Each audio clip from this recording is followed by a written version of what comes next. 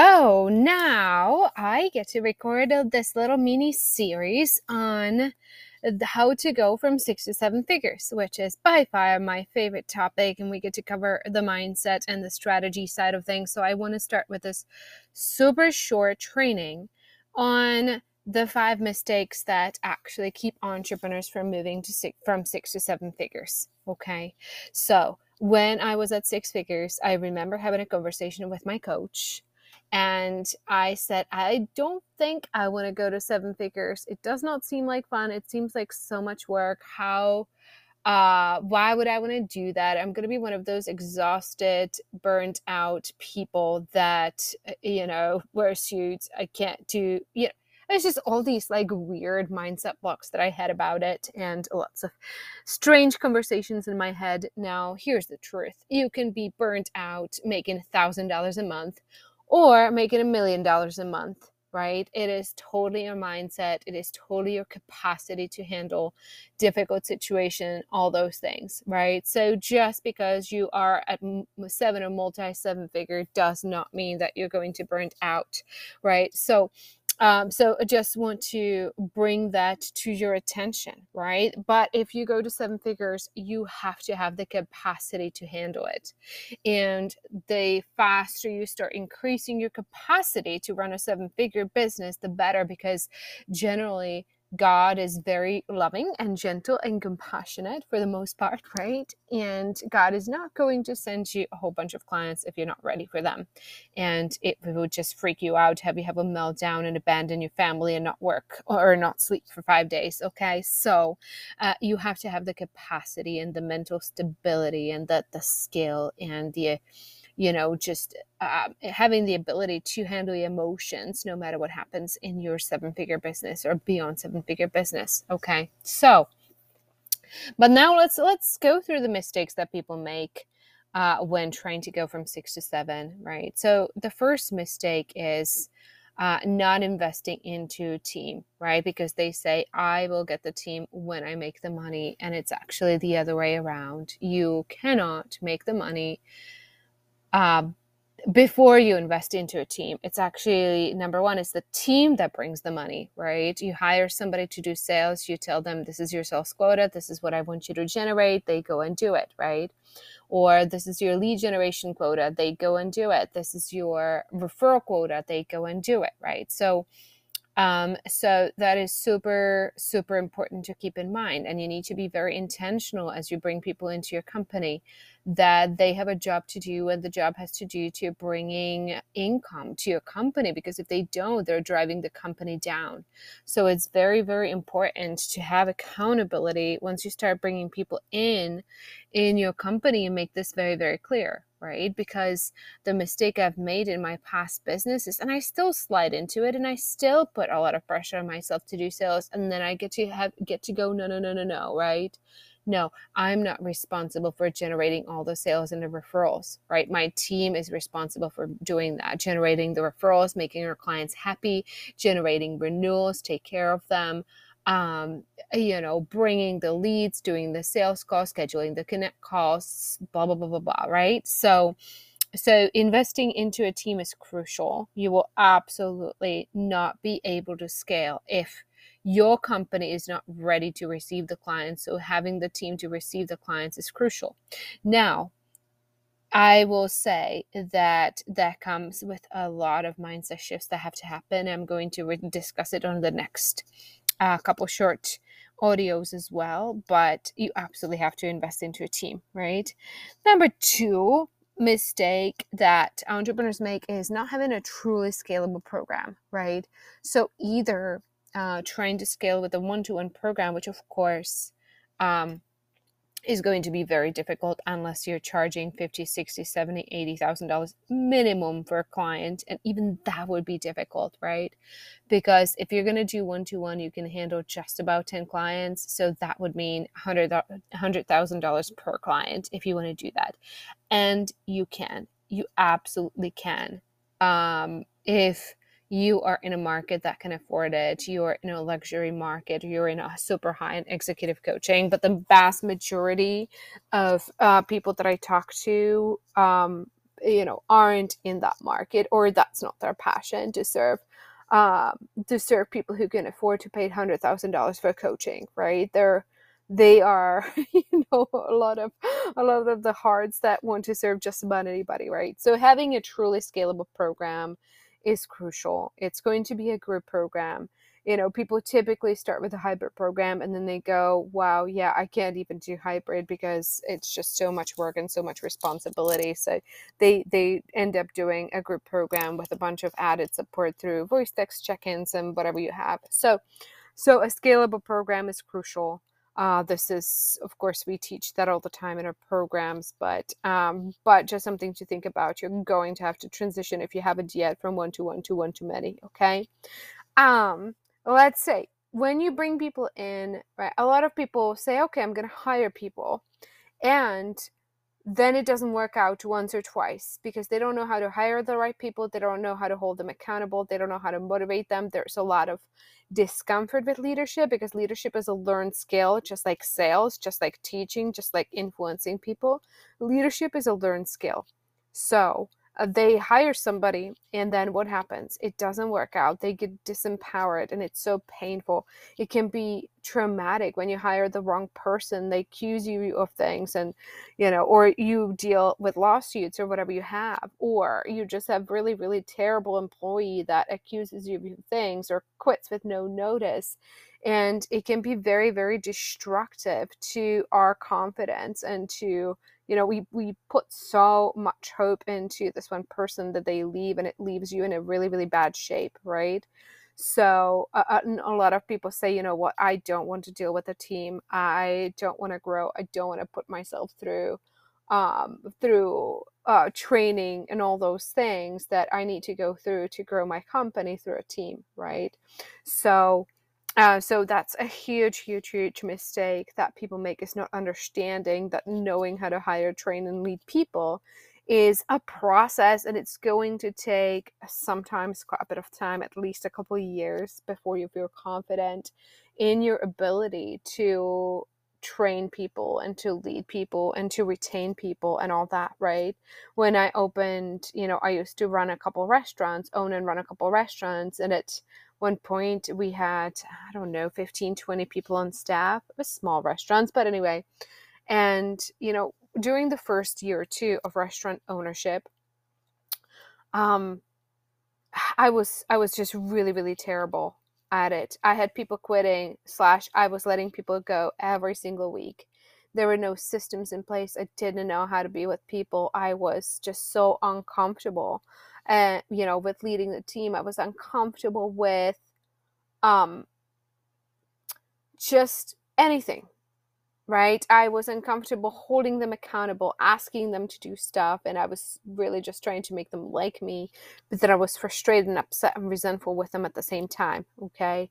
So one of the mistakes is really not giving yourself enough time and skills and training, right? And training, not having the right coach to walk you through these things, right? And then you hire one or two people, it doesn't work out, and then you give up and you're still stuck where you are. And then you just kind of give up and you say, okay, this is what it's going to be, 6 figures, which really means 50K profit, which with the hours you're working is really minimum wage, right? Because let's be honest, as an entrepreneur without the team, you're going to be working good 50, 60, 70 hours easily, right? So do the math on what you're going to be making per hour after all the investments that you have to make into your business. So if you really truly want to have a successful practice, you cannot stop at 6 figures, right? Because again, 6 figures revenue is about 50K in profits, and you're working a ton of hours without the support.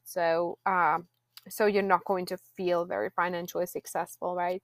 You're definitely not going to feel abundant. There's not going to be any retiring your husband sort of thing, right? So anyway, right? Just don't give up. Just because you've had a couple employees leave or not like you or not get the results that you want them to get or not generate the sales, do not worry about it. Okay, keep going, keep learning, get a coach or work with us, get the mindset coaching that you need, and develop yourself as somebody who can train a team, right?